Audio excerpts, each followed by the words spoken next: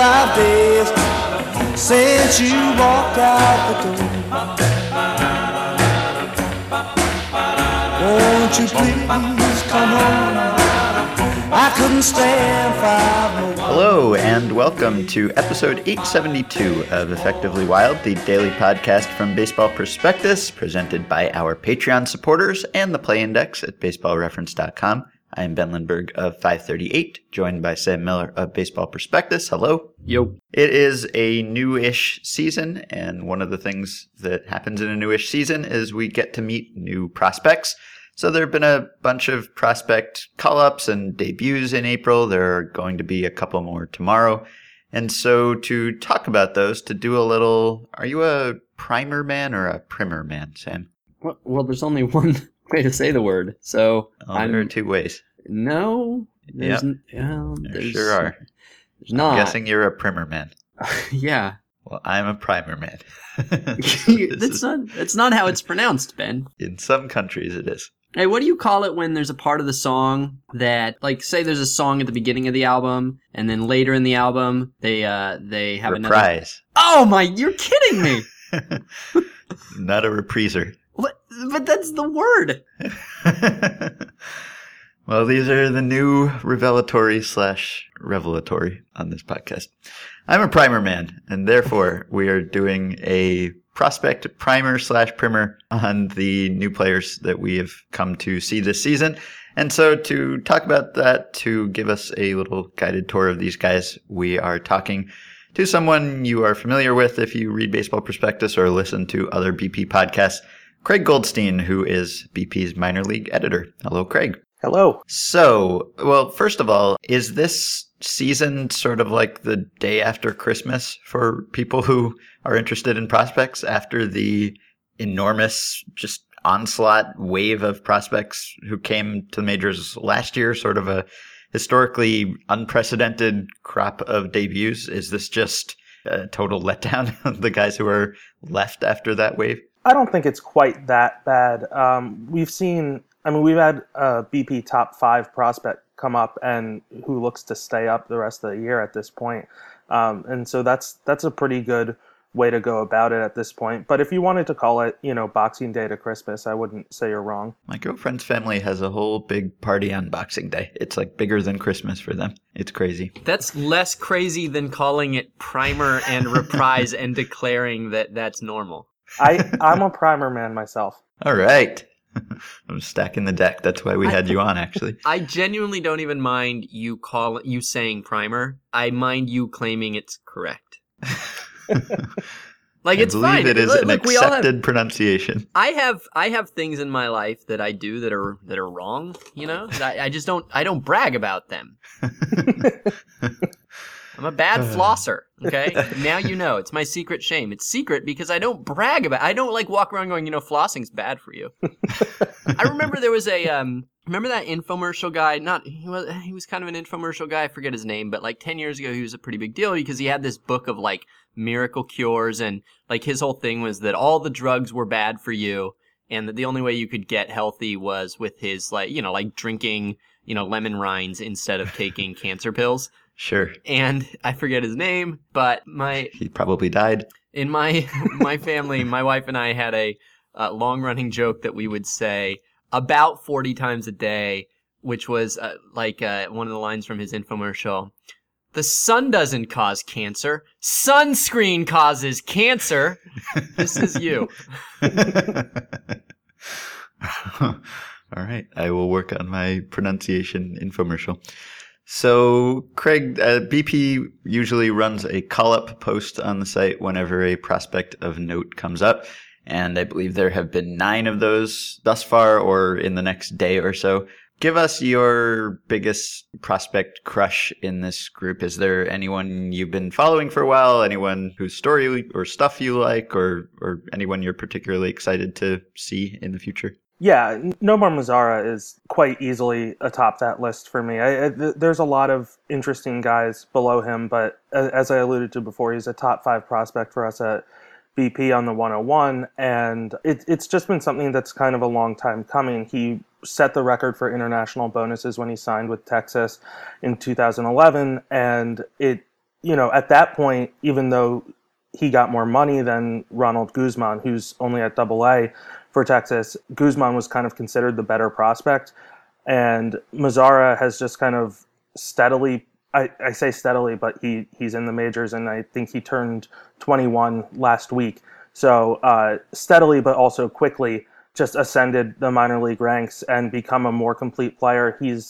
Defense was never his strong suit, but he's actually made some impressive plays in right field, and he's going to make it really hard for Texas to send him back to AAA once Shin-Soo Choo returns from his injury. Yeah, so he is OPSing 906 right now. Not that you would expect that of any prospect or almost any player, but was the expectation that he would make a very smooth transition? It was not like a Joey Gallo kind of thing where it was expected that there would be some struggles? I think that's right. He's affectionately known online, courtesy of Tepid P, who's a Rangers minor league aficionado, and as the Big Chill. He just kind of takes everything in stride. He's very relaxed. Looking at him, he's a huge guy, so you wouldn't necessarily think this guy is a young kid, but he just has the demeanor of someone older and is very steady at the plate in the field, just takes whatever comes to him. And so his transition being relatively smooth, despite it being early, isn't a big surprise. I think 900 would be an aggressive mark to hit in terms of OPS, in terms of expectations, but I certainly think that he's someone who I wouldn't expect a huge regression, and his biggest struggles right now is facing left-handed pitching, and he hasn't been as good against lefties in the majors, and that's not really a big surprise. He hasn't faced guys of that quality, and I do expect him to adjust at least to some degree and to continue mashing righties, as his career continues. I'm looking at a headline right now. I believe it's the Dallas Morning News, and the headline is Nomar Mazara is looking more and more like Mike Trout with every swing. Is that absurd just because of how wildly it misses? His neck is just getting thicker and thicker. Is that absurd because it just wildly overstates how good he is, or is it also absurd because there's not much? Is there much of a similarity in the style of play, in the style of prospect they are, in the style of early career they should have? No, I mean yes, it is crazy. There aren't many similarities between the two as prospects aside from being extremely good prospects or extremely good major leaguers. I think down the line, I wouldn't expect any sort of 10 WAR seasons out of Mazara. I mean, first of all, just from a scouting standpoint, he doesn't have speed like Trout has speed. He's not a quick guy, and he's probably only going to slow down. Like I said, he just turned 21.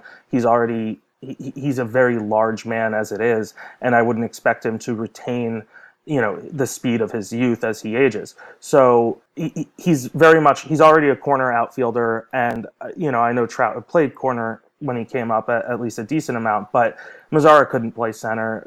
There was speculation that he'd have to move to first down the line. I think that is somewhat further down the line than others perhaps, but it's certainly a possibility. And so Mazara is very much about his bat first and foremost, and any contributions on defense I think are really at this point something of a bonus. And I guess for a top 5 prospect the answer is probably both, but was that aggressive ranking more because of his ceiling or because of his probability of reaching whatever his ceiling is? I mean, is he a true middle-of-the-order masher as much as anyone who was in the minors, at least until recently? Yeah, I think being reasonably confident in, a 285 plus hitter and 25 or more home runs is a really high bar. And I think I'm reasonably confident he can do that year in and year out.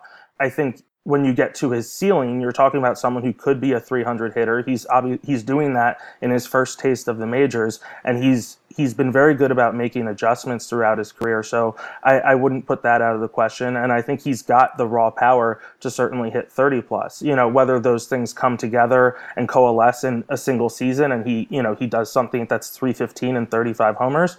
That's harder to predict, but I think he has a skill set that could happen, while being, again, like I said, reasonably confident that he's somewhere closer to the 285 plus average 25 plus homer range. And that's why he ended up in our top 5. It's why he was our top Rangers prospect. And that's not anything to sneeze at. I mean, they had Joey Gallo and they had Lewis Brinson, and, all of those guys are very good. So I think our placing Mazara on top of those two was something of a statement of our belief of what he could do and how quickly he could do it. So maybe the answer to this next question is Nomar Mazara, but if it isn't, or if it is, you can give me the second best answer. Who among these prospects is the biggest upgrade for his team and or the biggest potential factor in a playoff race this season? So those are potentially different questions because a lot of the prospects who have come up or are coming up tomorrow are not necessarily on playoff teams. I mean, we're talking about guys like Max Kepler and Jose Barrios from the Twins. We're talking about Malik Smith on the Braves, Trevor Story. I don't think we wrote a call-up, but obviously he's made a name for himself at this point for Colorado. So there are some guys on teams that aren't going to the playoffs. I think Barrios is probably one of the biggest upgrades immediately. But the Twins' start to the season doesn't really engender hope that they'll be a competitive playoff team. I still think, going from a struggling Kyle Gibson or, Tyler Duffy, I think is in their rotation at this point.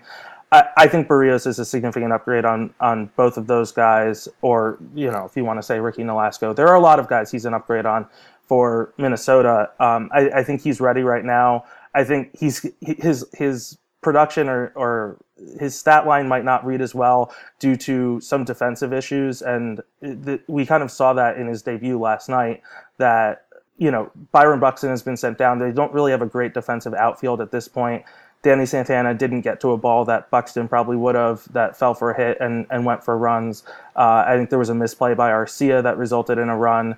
And so it might not look it just from if you're looking at the stat line, but if you're watching these guys pitch and just the difference between giving the team a chance to win, I think Barrios is probably that guy if we're not talking about Mazara. Uh-huh. And is there a particular tool or pitch that stands out among these guys? Just one aspect of any of these players that will just immediately be eye-catching? I mean, again, the hit and power for Mazara are there. I mean, he hit a home run his first game in the majors. I think he's, I don't want to harp on him too much, but he's the guy to really look at. Malik Smith is a plus runner.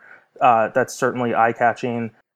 We did one for Blake Snell. I don't know when or if he'll be back up in the majors this year. I certainly think he has the talent to. The Rays are extremely methodical in how they promote their players. He ended up starting because Erasmo Ramirez was used in relief, in emergency relief in a game, and so he was no longer able to start.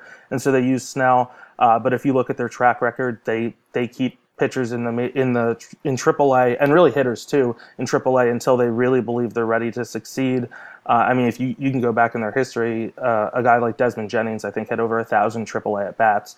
So for Snell, he's only, I think, had 7 or 10 starts there. He has not had close to a full season. So I think he's a guy that you watch. He was throwing a beautiful curveball in his debut. He used it to freeze up Brian Can multiple times. His fastball is really good. I think it borders on plus at times.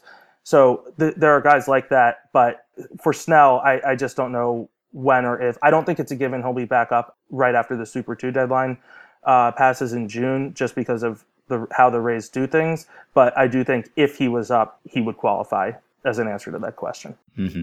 We haven't talked about Max Kepler yet. He was up very briefly last year, and then he was called up again and got his call-up post this season. He is an interesting player because of his background and because of his skill set. Where do you stand on him? Yeah, I'm not as high on him as others in the prospect community, which shouldn't mean to say that I don't like him. I think the progress he's made in recent years is marked, and I don't know that I kind of tend to be a little slower to adjust to guys who make these huge improvements in a short time, just because I like to see it play out over a longer period of time before I buy in. And that certainly leaves me behind on certain guys, and that could be the case with Kepler. I'm just not to the point where I believe he's going to contribute meaningfully kind of this year, although I think the experience of being at the major league level is obviously a valuable one in terms of development, and I certainly think the upside is there for him to be able to hit for both average and power, and he's a pretty athletic guy, although I know that our reports say that he could end up at first base down down the line, just because he's growing into this frame and is going to be a bigger guy. I certainly think that, it might behoove the Twins to let him play in a corner. Again, their outfield defense is a problem, especially with Miguel Sano out there. And Sano actually made some nice plays at third last night, and he was able to do so last year as well. And I think Trevor Plouffe aside, their best lineup and defense going forward, beyond 2016 might include Sano at third and Kepler in one of the corners. So I have a few questions about guys who are not up yet in three very different circumstances. Why is Trey Turner still in the minors? At this point, it's hard to say anything beyond stubbornness on the Nationals' part. He was up last year and logged not an insignificant number of days in terms of service time. So if they're really trying to hold back an extra year of retaining his rights and the ability to hold his rights in the future, I think that they're costing themselves at this point, because he's destroying AAA. He was very good at AAA last year. He definitely struggled in the majors, but at this point they're running out Steven Drew and Danny Espinosa, and it's hard to imagine that even a struggling Trey Turner the Nationals wouldn't be better served by letting him take his lumps at the big league level and try and adjust than relying on the likes of Steven Drew. I don't have a good answer for you as to why. I think he's probably ready to face that test. I don't want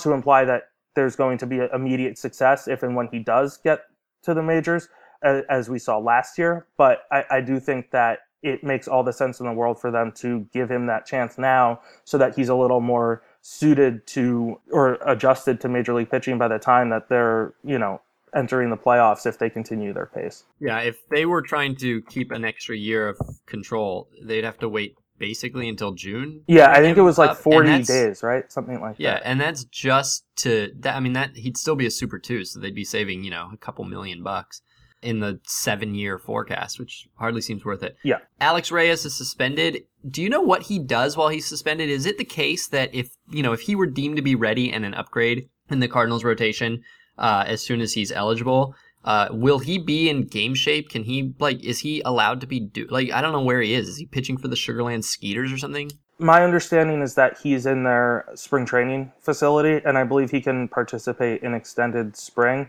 He was allowed to throw during spring training, and I think that continues along with extended spring. So I think physically, yeah, he could be deemed game ready because he can be throwing with someone and around their facility. But I certainly think most teams would never, do that without getting him into an actual game action ahead of time. Yeah, and if not for the suspension, is he a guy who we would be talking about as being called up around this time, or was he going to spend the better part of the year in Double or AAA anyway, in your estimation? I would assume the latter.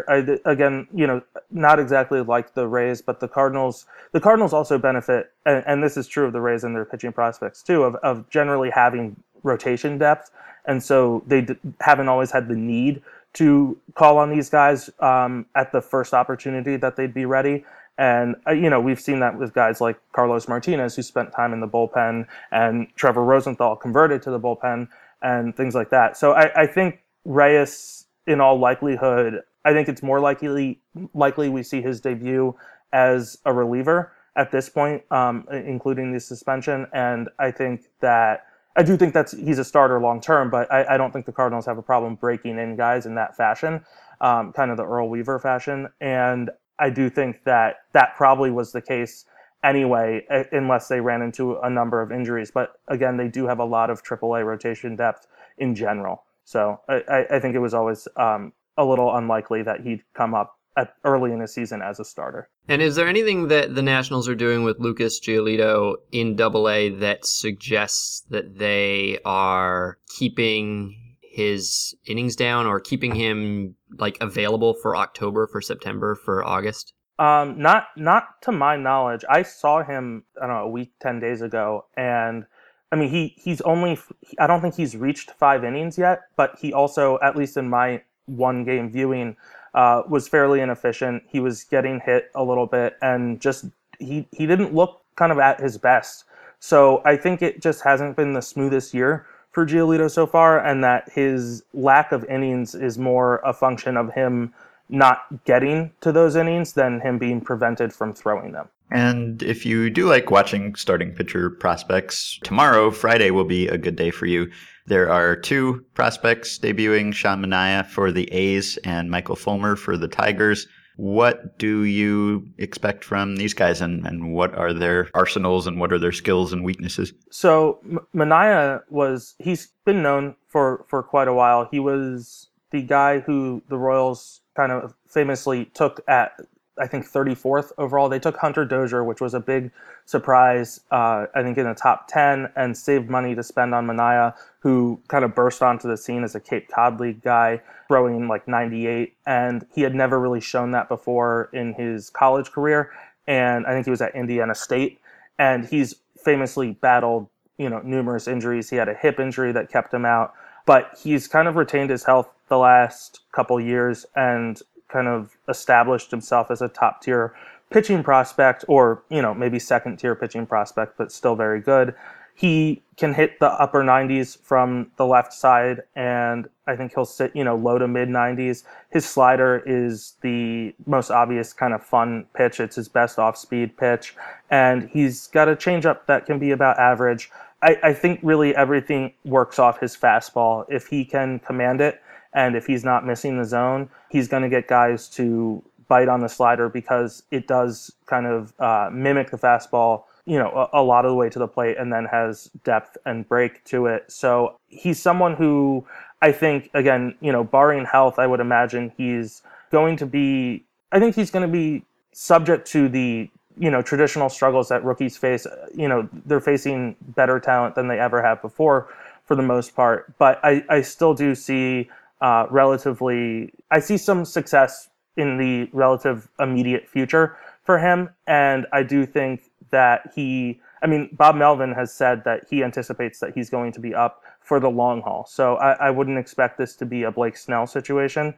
As far as Fulmer, everything for him kind of depends on the quality of his slider. That kind of took a major step forward in 2015, and his prospect status did as well. And that's actually similar to another guy who I expect to be up later in the year, a guy like Cody Reed, but for the Reds. But Fulmer, I think, is someone who I could have mentioned as, having a major impact in a playoff race. The Tigers are a weird team. They're kind of like the fantasy strategy stars and scrubs team.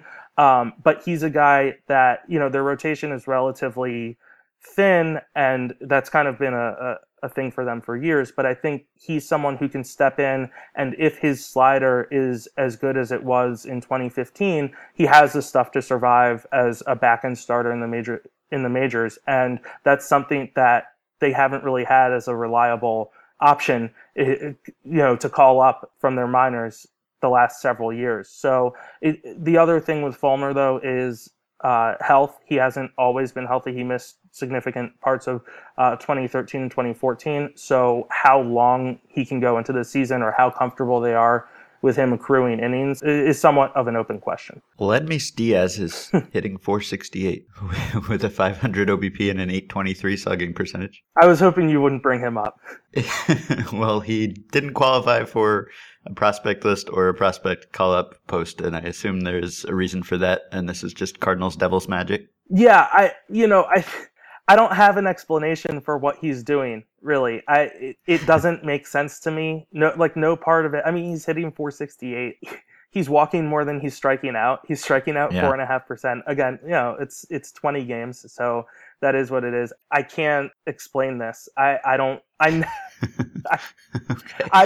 He's someone who, over the last couple of years, people would bring up, and I thought this was a good example of kind of someone who wasn't worth the couple $1 million that they spent to sign him at the time. So, I'm happy to eat my hat, but the answer is I certainly don't know, because I thought he was not worth the couple $1 million they spent to sign him. The other guy who started with this incredible season, Trevor Story, and who's now slowed down. Normally what people do here is they read you the hot start line and then the cold next stage line and say which one's closer, and then you go somewhere in the middle. But I'm not going to let you have that. So what I'm going to do is read you the cold line, which is 167, 273, 354. after the first 6 games. So in the 14 or whatever games after that, he's got a 620 OPS in Coors. All right. And then his overall line, which is the in the middle line, 241, 304, 651, which is a 9,655 OPS in Coors Field. So we got 955 OPS for a Coors Field hitter, 620 OPS for a Coors Field hitter. Which one of those is closer to what he is? I think the 620, honestly. I think contact was always the question with him. I think he's striking out like over 35% right now, something like that. We can talk about, we always talk about that it's a game of adjustment, and it's clear that the league is adjusting. I don't think he's incapable of adjusting back. He's gone through rough years in the minors and adjusted and, worked his way up to kind of what we saw or what we're seeing at this point. But the power is real. He's a very, very much a power hitter. So if you told me he was going to slug 500, I wouldn't doubt it, but I think he's probably more of a 450, and I think his average is going to mean that his OBP is a lot closer to the low 300s, and so I guess that's a little closer to the 650 that we talked about than the 900. All right, and you are not one of these prospect people who stops paying attention to the prospects after they make the majors. It's like, all right, they made it, and now I don't care anymore. Who's the next guy? You continue to watch players after they make the major leagues. Is there anyone from last season's crop of prospects whose development you are paying particularly close attention to this year? Yeah, I think it's someone who there are a few guys I think that are pretty interesting. I think I grew up a Dodgers fan, so Jock Peterson has been really interesting to me. Just his entire story as, I think, an 11th round pick originally, and he ended up a top prospect. He went 30-30 in AAA, and he was so good the first half of last year, 20 home runs, and then so bad that he barely got any playing time towards the end of the season into the postseason.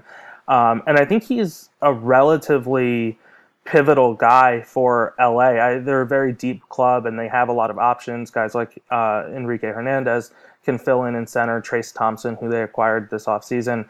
But at the same time, if Peterson can play to the 70th percentile of his abilities, he's probably a star, and that's a big difference maker in terms of their lineup. I mean, if he can be an everyday guy rather than merely a platoon guy with huge strikeouts rates, that's a significant piece in their lineup and adds to the depth of their lineup in a way that I don't think Enrique Hernandez or Trace Thompson really does. And so I think, just the dichotomy of those two half seasons for him, I'd really like to see what I'm looking at what he's doing going forward this year and kind of where he's going to end up on that spectrum.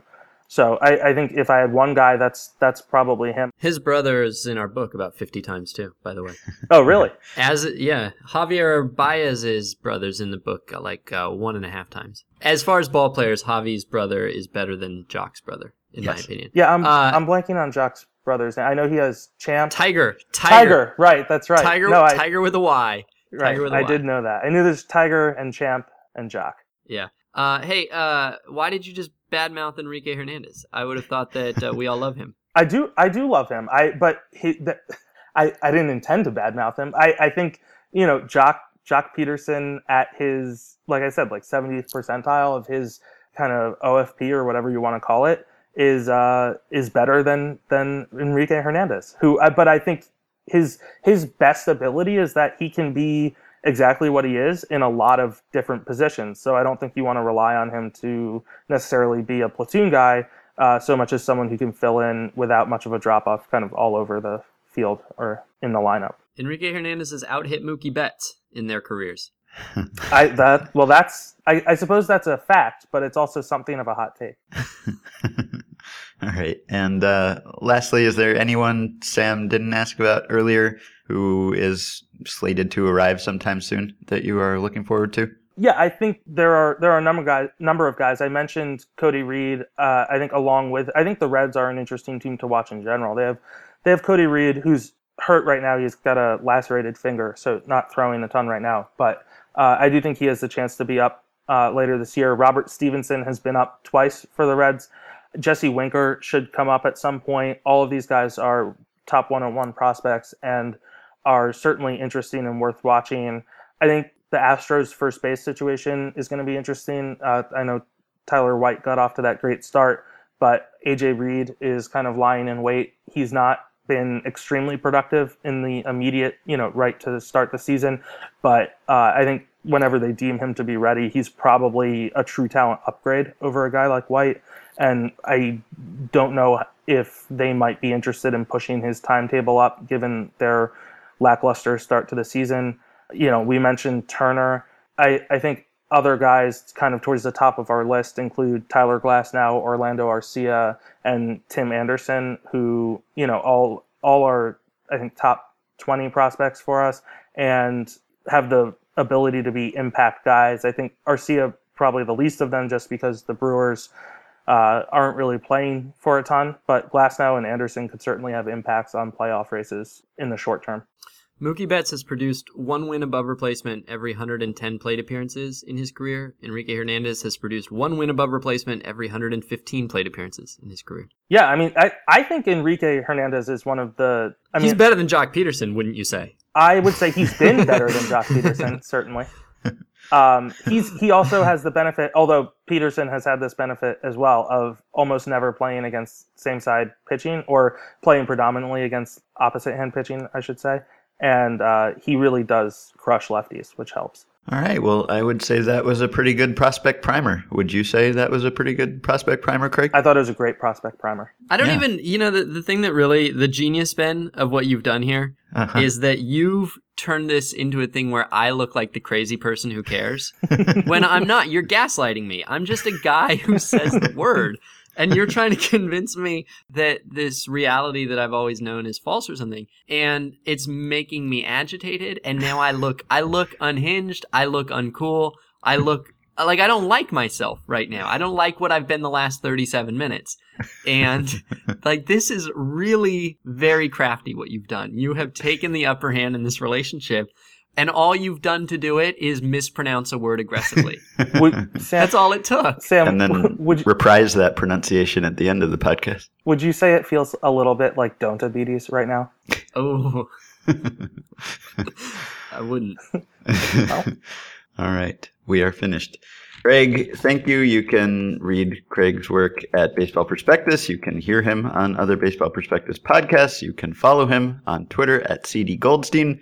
Thank you for coming on again. Thank you for having me. All right. You can support the podcast on Patreon by going to patreon.com/effectivelywild. 5 people who have supported us already: Mark Eschen, Danny Pankratz, Lord Byron. Thank you, Lord Byron. Anton Bezdenejic. Sorry, Anton, if I primered the pronunciation of your name. And Yoram Batner. Thanks. The countdown to our book publication continues. It is now at 5 days. May 3rd, next Tuesday, is when you can get your hands on The Only Rule Is It Has to Work, the book that Sam and I wrote about our experience last summer when we took over the baseball operations department of an independent league team, the Sonoma Stompers. You can pre-order the book. Make sure you get it on day 1. It's already gone to a second printing because of the pre-orders that many of you folks had placed. You can do so at Amazon or Barnes & Noble or your local bookstore. It will be available on CD and on Audible a couple weeks after that. You can also pre-order that, and you can order a signed copy if you'd like from stompersbaseball.com. You can join our Facebook group at facebook.com/groups/effectivelywild, and you can rate and review and subscribe to the podcast on iTunes. Get the discounted price of $30 on a 1-year subscription to the Play Index by going to baseballreference.com and using the coupon code BP. And email us. Send us your questions or comments at podcast@baseballprospectus.com or by messaging us through Patreon. We will be back with one more show for this week tomorrow.